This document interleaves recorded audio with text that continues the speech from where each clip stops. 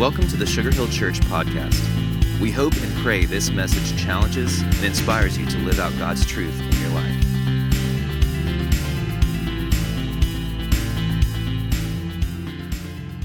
I don't know about you, but there have been times in my life where it seems as though everything goes wrong. I mean, you go from one day you've got the Midas touch where everything you touch turns to gold, and the next day you've got the Midas touch and everything you touch turns to mufflers. It's just a bad situation. I've had times and stretches in my life where I thought, God, where are you? And I've had times where I felt like I have been sitting on his knee. I've had times when I felt like I was perfectly confident in who I was in Christ, and I've had times, even as a believer after all these years, where I've thought, Lord, I have no idea who I am.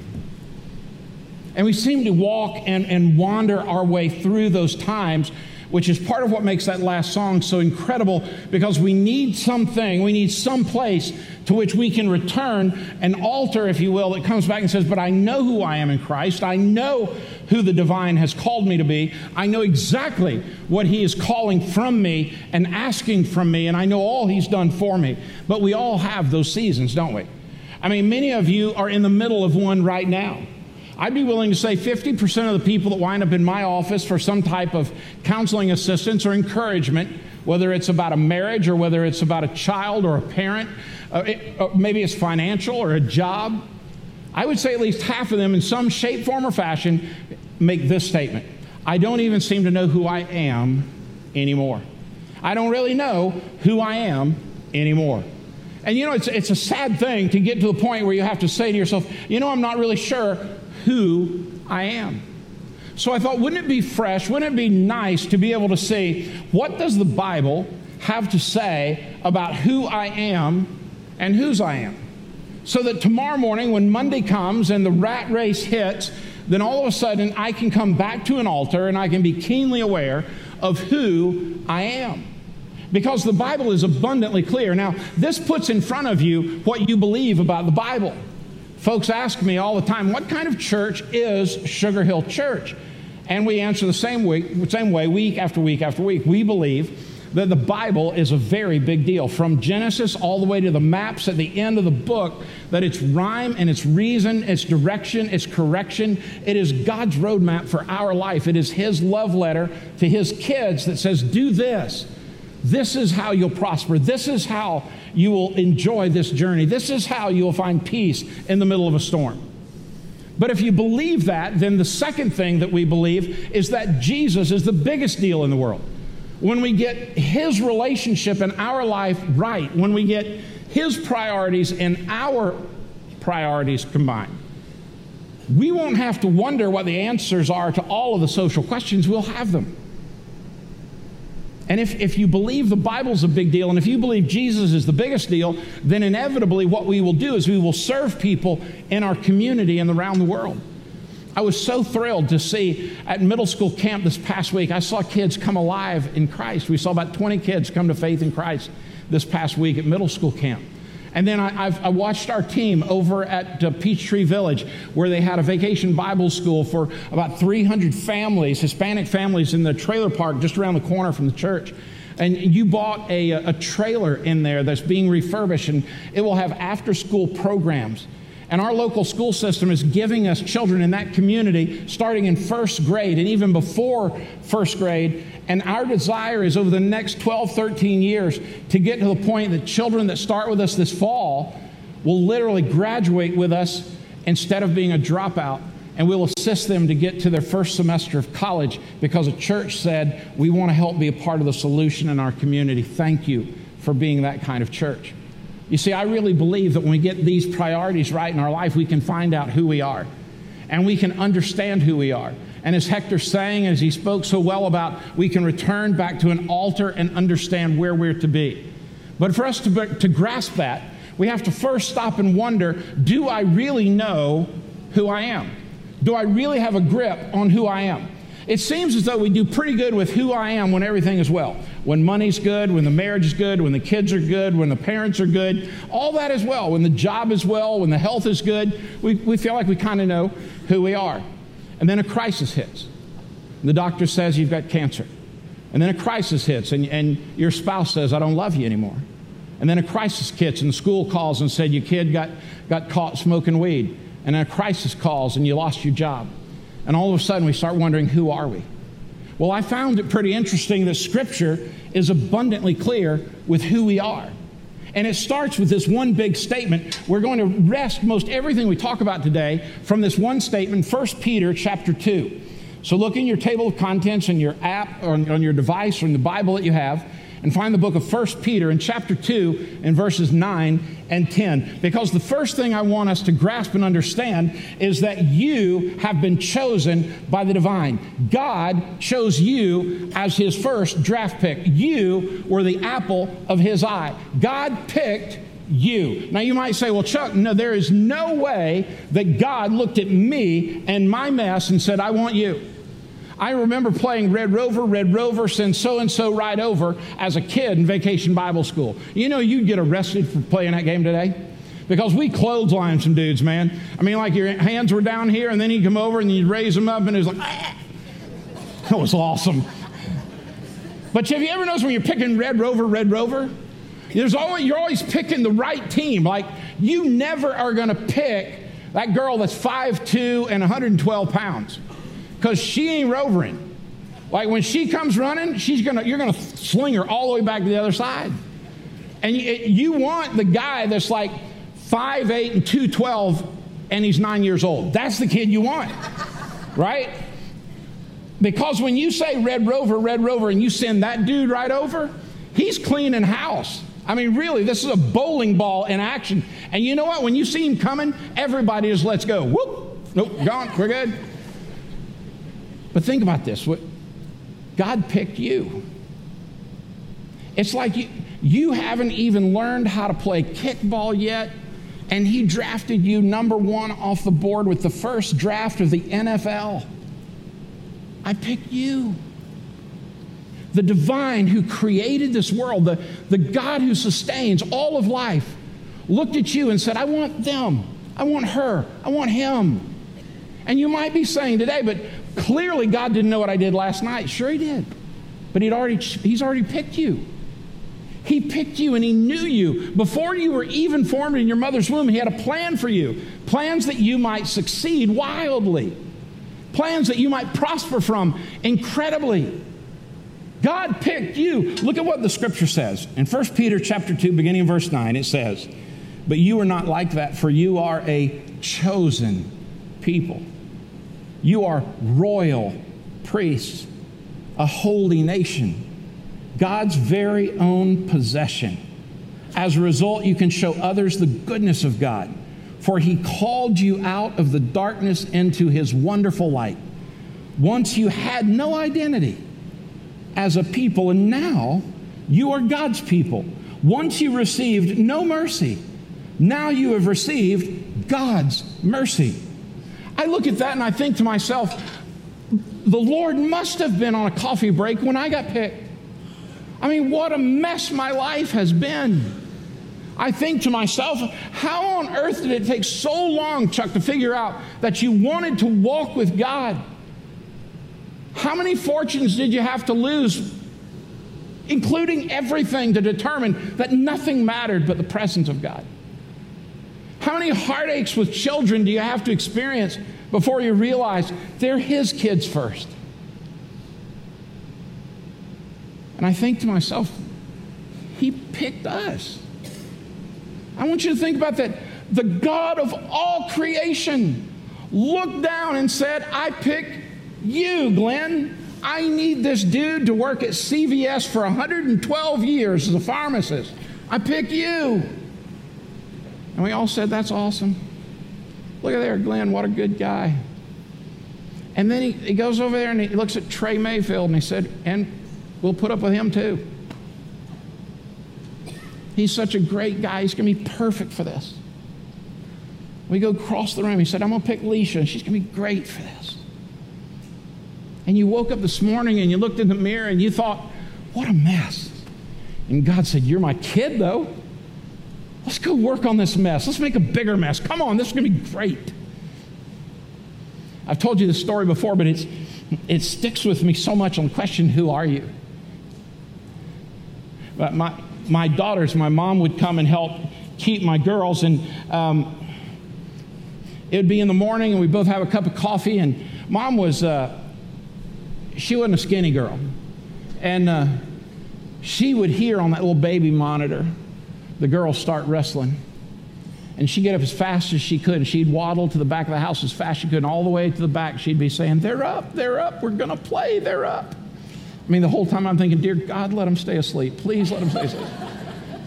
And Mom would gather up those babies, and she'd get in the floor, and she'd make Barbie ponytails and change clothes, and she had an endless amount of patience with them. She chose to be there for them. You say, well, Chuck, what does that have to do with me? Watch this. When you awoke this morning, the God who spoke fish and fowl, land and sea, sky and ground, the God who created Adam and Eve, he was waiting on you to wake up, and he said, come on, let's play today. You're my kid. And he gets in the floor with us, and he gets to the office with us, and he gets in the car with us, and he says, I can't wait because I picked you. The God of all creation picked you. Now, there are some of you sitting here thinking, of course he did. I mean, come on. Who wouldn't pick me? And then there are a lot of you that thought, why in heaven would he pick me? Because he knew everything about you. He created you. He knows you. Listen to this. God chose you because he loves you with an unstoppable, unshakable love. He chose you because he loves you. But I'm not talking about love like an emotion, like goo-goo eyes. I'm talking unshakable, unstoppable, never-ending love. You cannot do anything to make God not love you. You can't make him not love you. I really can't fathom that kind of love, but I know how incredibly stupid I've been with my life. And yet this morning, that same God was like, let's go play, Chuck. Come on. You're my boy. Come on, let's go. Listen to what Paul writes to the Ephesians in chapter 1. He says, even before he made the world, God loved us and chose us in Christ to be holy and without fault in his eyes. And that's when you said, that's how I knew he didn't pick me. I got plenty of fault. But look at the text again. Before he made the world, God loved us and chose us in Christ to be holy and without fault in his eyes. Now that tells me two things. One, Christ Jesus was there at the beginning. And it tells me, two, before I could do anything wrong, he still loved me with an unshakable, unstoppable love. I don't know about you, but when I look at the foolishness and terrorism going on in London or the things that happen probably across America that we don't even know about day after day, I think to myself, there is one cure for all of this, to recognize that the divine has loved us and does love us with an unshakable, unstoppable love. He loves you because he chose you. He chose you because he loves you. But watch this. He also chose you because he cares for you more than you could ever care for yourself. Listen to what was written in the little book of Titus, chapter 3. Because of his grace, he made us right in his sight and gave us confidence that we will inherit eternal life. Now again, we see two incredible truths here. Now watch this. He says, because of his grace, he made us right. In whose eyes? In God's eyes. Now this is the beauty of grace. Grace is nothing you can buy. It isn't anything you can barter for. It's nothing you can be good enough to earn. Grace is only grace when grace is unexpected. If I expect it, it's not grace. If it's given and unexpected and unearned, it is most certainly grace. And the scripture is saying, I want you to know, people, that God, because of his grace, chose to make us right in his eyes. Why? Listen to the rest of the text. So that we might have confidence that we will inherit eternal life. The scriptures are pointing to us, and this is why the Bible is such a big deal in our life, that in those moments where you're wondering, who am I? You can look at this and say, no, wait a minute. God chose me. He chose me because he loves me with an unshakable, unstoppable love. And he chose me because he cares for me more than I could ever care for myself. That what he did was he saw his creation in a mess. He saw our selfishness. He saw our sinfulness. He said, but I love them with an unshakable, unstoppable love. And so he sent his own son to die for us, to allow his blood to be shed for our sinfulness and our selfishness. And he said, and you can choose him and receive by faith and by grace alone, Christ alone, so that you might have life and you might have it eternally. This is a love that we cannot humanly comprehend. He's saying, I chose you because I love you. I chose you because I care for you. But you know what else I realized when we studied how do you know who you are? You belong to the God of all creation. He literally owns you. You are his possession. Now you might say, well, Chuck, I'm going to tell you something. Nobody owns me. I'm a self-made man. I'm a self-made woman. That might make you a self-made fool. Because you see, what we know is this. All good things have come from the heavenlies. All advancement has come from the King. All things of wonder have come from the Creator. Every sustenance of life has come from God himself.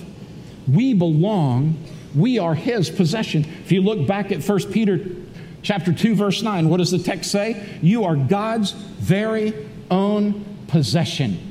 He has created us, and he has even gone further to ensure that he pays for us. The Old Testament in Deuteronomy chapter 7 puts it this way. For you are a holy people who belong to the Lord your God. Of all the people on earth, the Lord your God has chosen you to be his own special treasure. 3 words here that are absolutely amazing. Leave it up for a minute, guys. He says, for you're a holy people who belong to the, say the next word with me, Lord. Say it a little louder, Lord.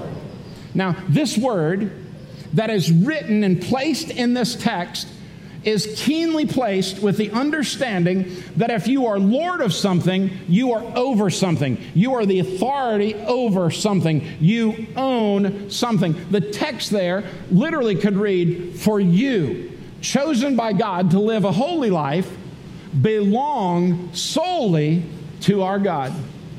Of all the people on earth, say it with me again, your God has, watch this, chosen you to be his own, are you ready for this? Special treasure. If there were a map with an X on the end of it and where you arrive to find treasure, God the Creator found it in your heart. When you became the apple of his eye, when you became his first draft choice, in the moment when you were at your worst and he was at his best, he picked you and said, you are my special treasure. He looked at you this morning and said, I know you don't think you're special. You may not think you're a treasure, but in my eyes you are. And I created you. I know you best. I am your Lord that has called you to this holy life.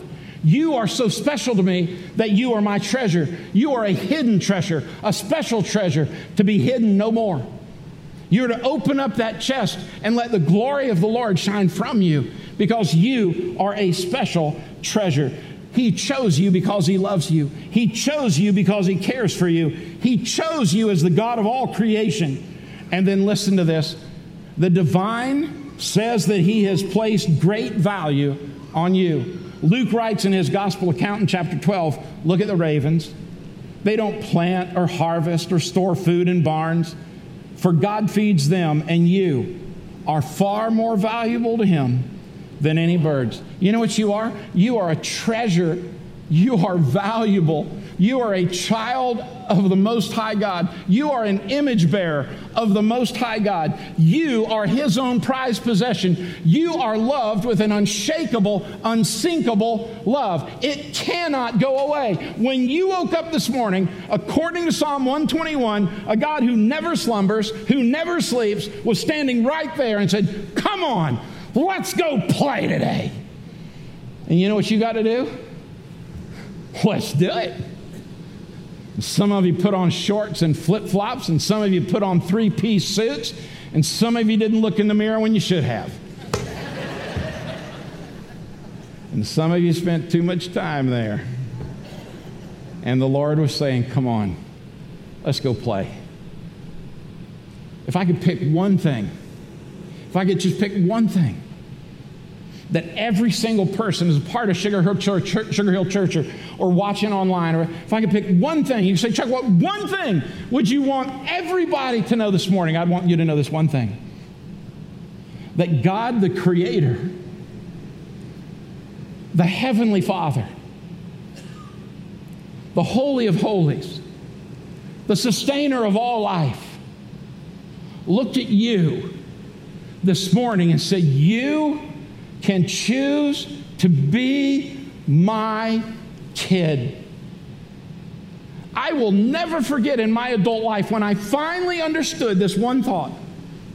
Chuck, as messed up as you are, as many stupid decisions as you've made with your life, you are a child of the Most High God.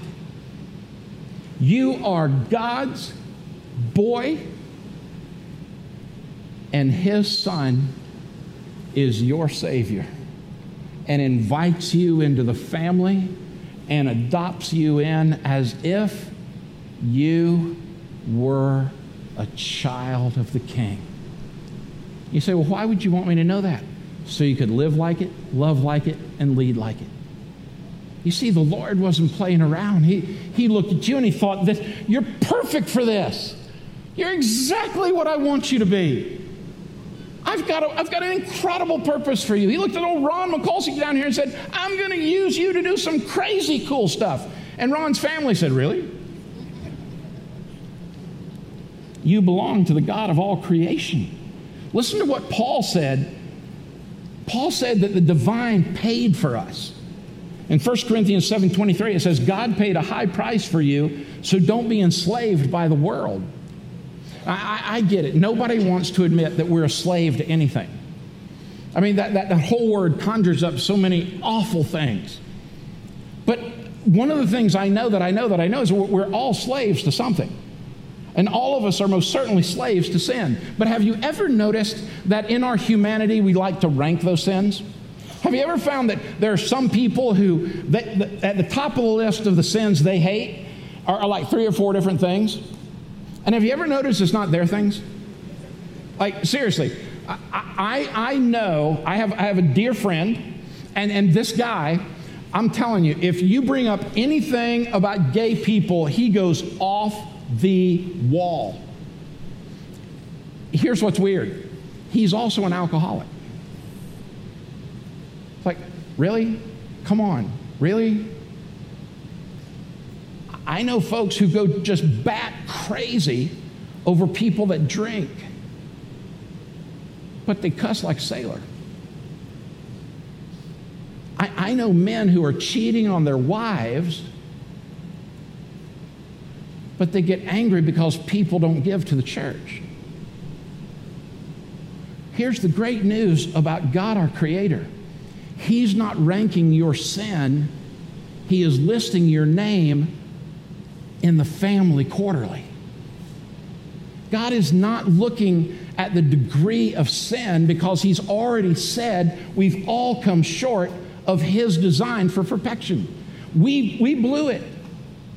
Unless we feel like, yeah, but Chuck, listen to me. Let me tell you, those people, now there's a special place in hell for those people. You know, you really can't make a biblical case for that, right? Because if that's the case, we're all those people.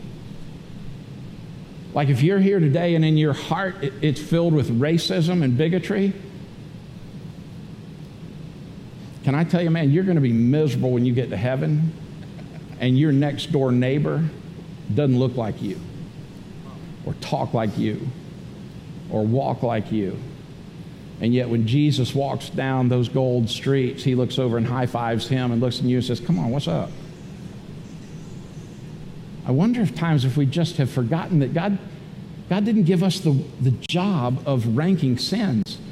He simply said, come be my kid, And why don't you live with me, and then you'll stop worrying about every other person's sin. You'll worry about your own. Because you see, once the Creator has chosen us, then he said, I've sent Jesus so that he can die for you and shed his blood for you so that you can have forgiveness of all your sins. And I'm going to leave with you the Spirit of God so that he can guide you and direct you and correct you so that you might live more in line with me and in love with me. Jesus was pretty clear, wasn't he? What's the most important thing? Love God with all your heart and your mind and your soul, and love other people as you love yourself. And there were no ands or buts inside the contract. God picked you, but guess what? God picked that guy that you don't think is as good as you. God picked you, but he picked that family down the street that you wish had not moved into your neighborhood.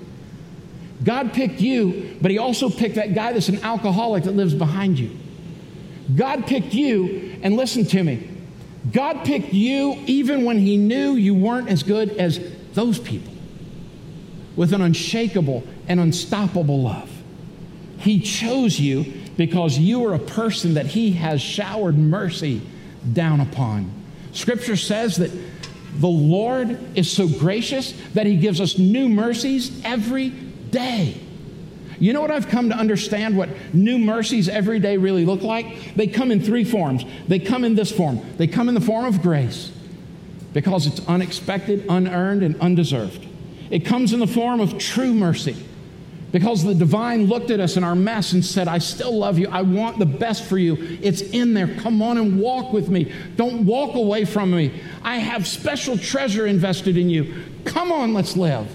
Grace and mercy. And the one that I have to live on, forgiveness.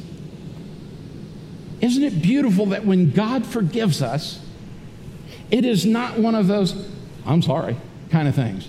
Have you ever been in an argument with your spouse or a sibling or maybe somebody at church or whatever, and then somebody finally does this? Okay, I'm sorry. Doesn't that just ooze authenticity to you? I mean, when somebody's like, fine, I'm sorry too. I mean, that's just, it's so loving, isn't it?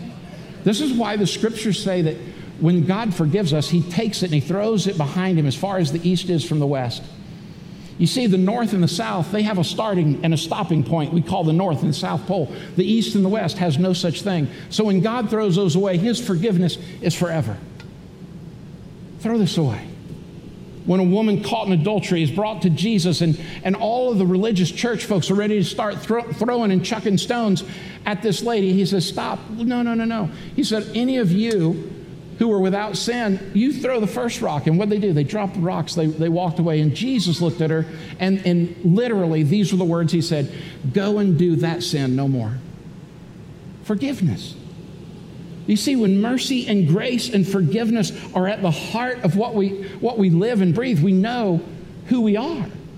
If you go back to the original text in 1 Peter, the 10th chapter or the 10th verse in chapter 2 says, once you've received no mercy, now you've received God's mercy.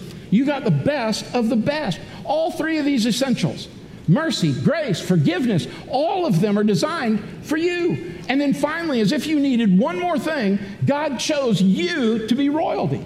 He said, you are royal. You. And think about that. Rusty, he picked you to be a royal. And I'm even thinking, what in the world? Come on, I know him. And he said, yeah, I got a king, I got a scepter, I got a crown, I got a robe. It's got a Chevy logo on the back of it for him. It's going to be super cool. You know why I know that's the case? Listen, go back to 1 Peter chapter 2 in the 9th verse. You are royal priests. You're a holy nation, God's very own possession. As a result, you can show others the goodness of God, for he called you out of the darkness into his wonderful light. Well, Chuck, I can't possibly be royalty. Just look at the mess in my life. Who in heaven's name would pick me to be royal? The creator of heaven, the creator of earth, the creator of you. He picked you to be a royal. Now that means that all of us are in one of two categories. Either one, we're in desperate need of becoming a royal. I want to be a part of the royal family. I want to sit at the head table. I want to sit with the grown-ups. I want all the blessing and the goodness of God. I want to know where I'm going to go when I die. I want to know how I can live a life that is genuinely filled with mercy and forgiveness and with grace. And then there's another group that you joined the royal family years ago, but you forgot. You forgot what it's like to live as a royal. You've been living in the slums while you were supposed to be living in the palace because you forgot that it's not about the palace, it's about the king. It's not about his building, it's about your heart. It's not about those people, it's about you. It's not about what I get, it's about what he's given. It's not about what I can do, it's what he's done. Living the life of a royal in the life of the King of Kings and the Lord of Lords says it is all on him. He's done it all so that you can have it all. And all we have to do is ask. You say, well, Chuck, that's what I want. Well, listen, friend, if you really have to stop and know who you are, let's build an altar right now. Let's build an altar that says, wait a minute, I've been chosen by the divine. He picked me. And please don't forget, listen, there is not a person here or online that God didn't pick. He picked you. He chose you. He said, I want you to belong to me. I'll pay for you anything it costs. I gave my son's life for you. I'm here to shower down on you mercy and grace and forgiveness. And you're to live the life of a royal, a child of the Most High God. Listen, friend, the King of Kings, the Lord of Lords is knocking on the door of your heart and saying, won't you come and choose the one that chose you? Won't you choose to live the life of a royal because I am your God and you are my people, a holy people. Listen, friend,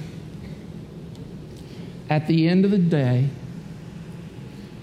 God never has to force, intimidate, or beg anybody to come into the kingdom.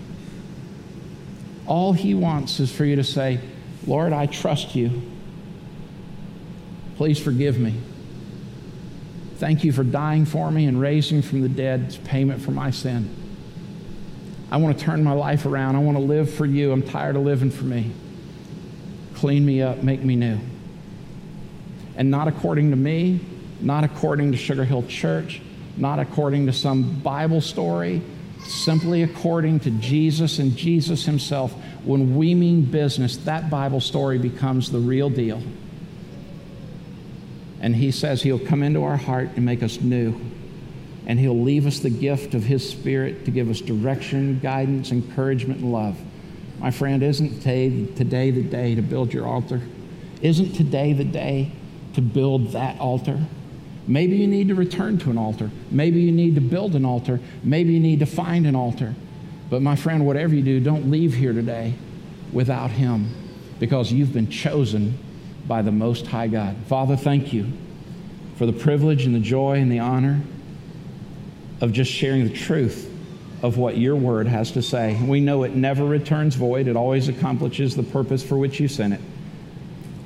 So, Lord, in this time as we gather to build an altar, would you give us the joy and the honor of living like royalty in your kingdom. In the name of Jesus, our King, our Savior, and our Lord, we pray all these things.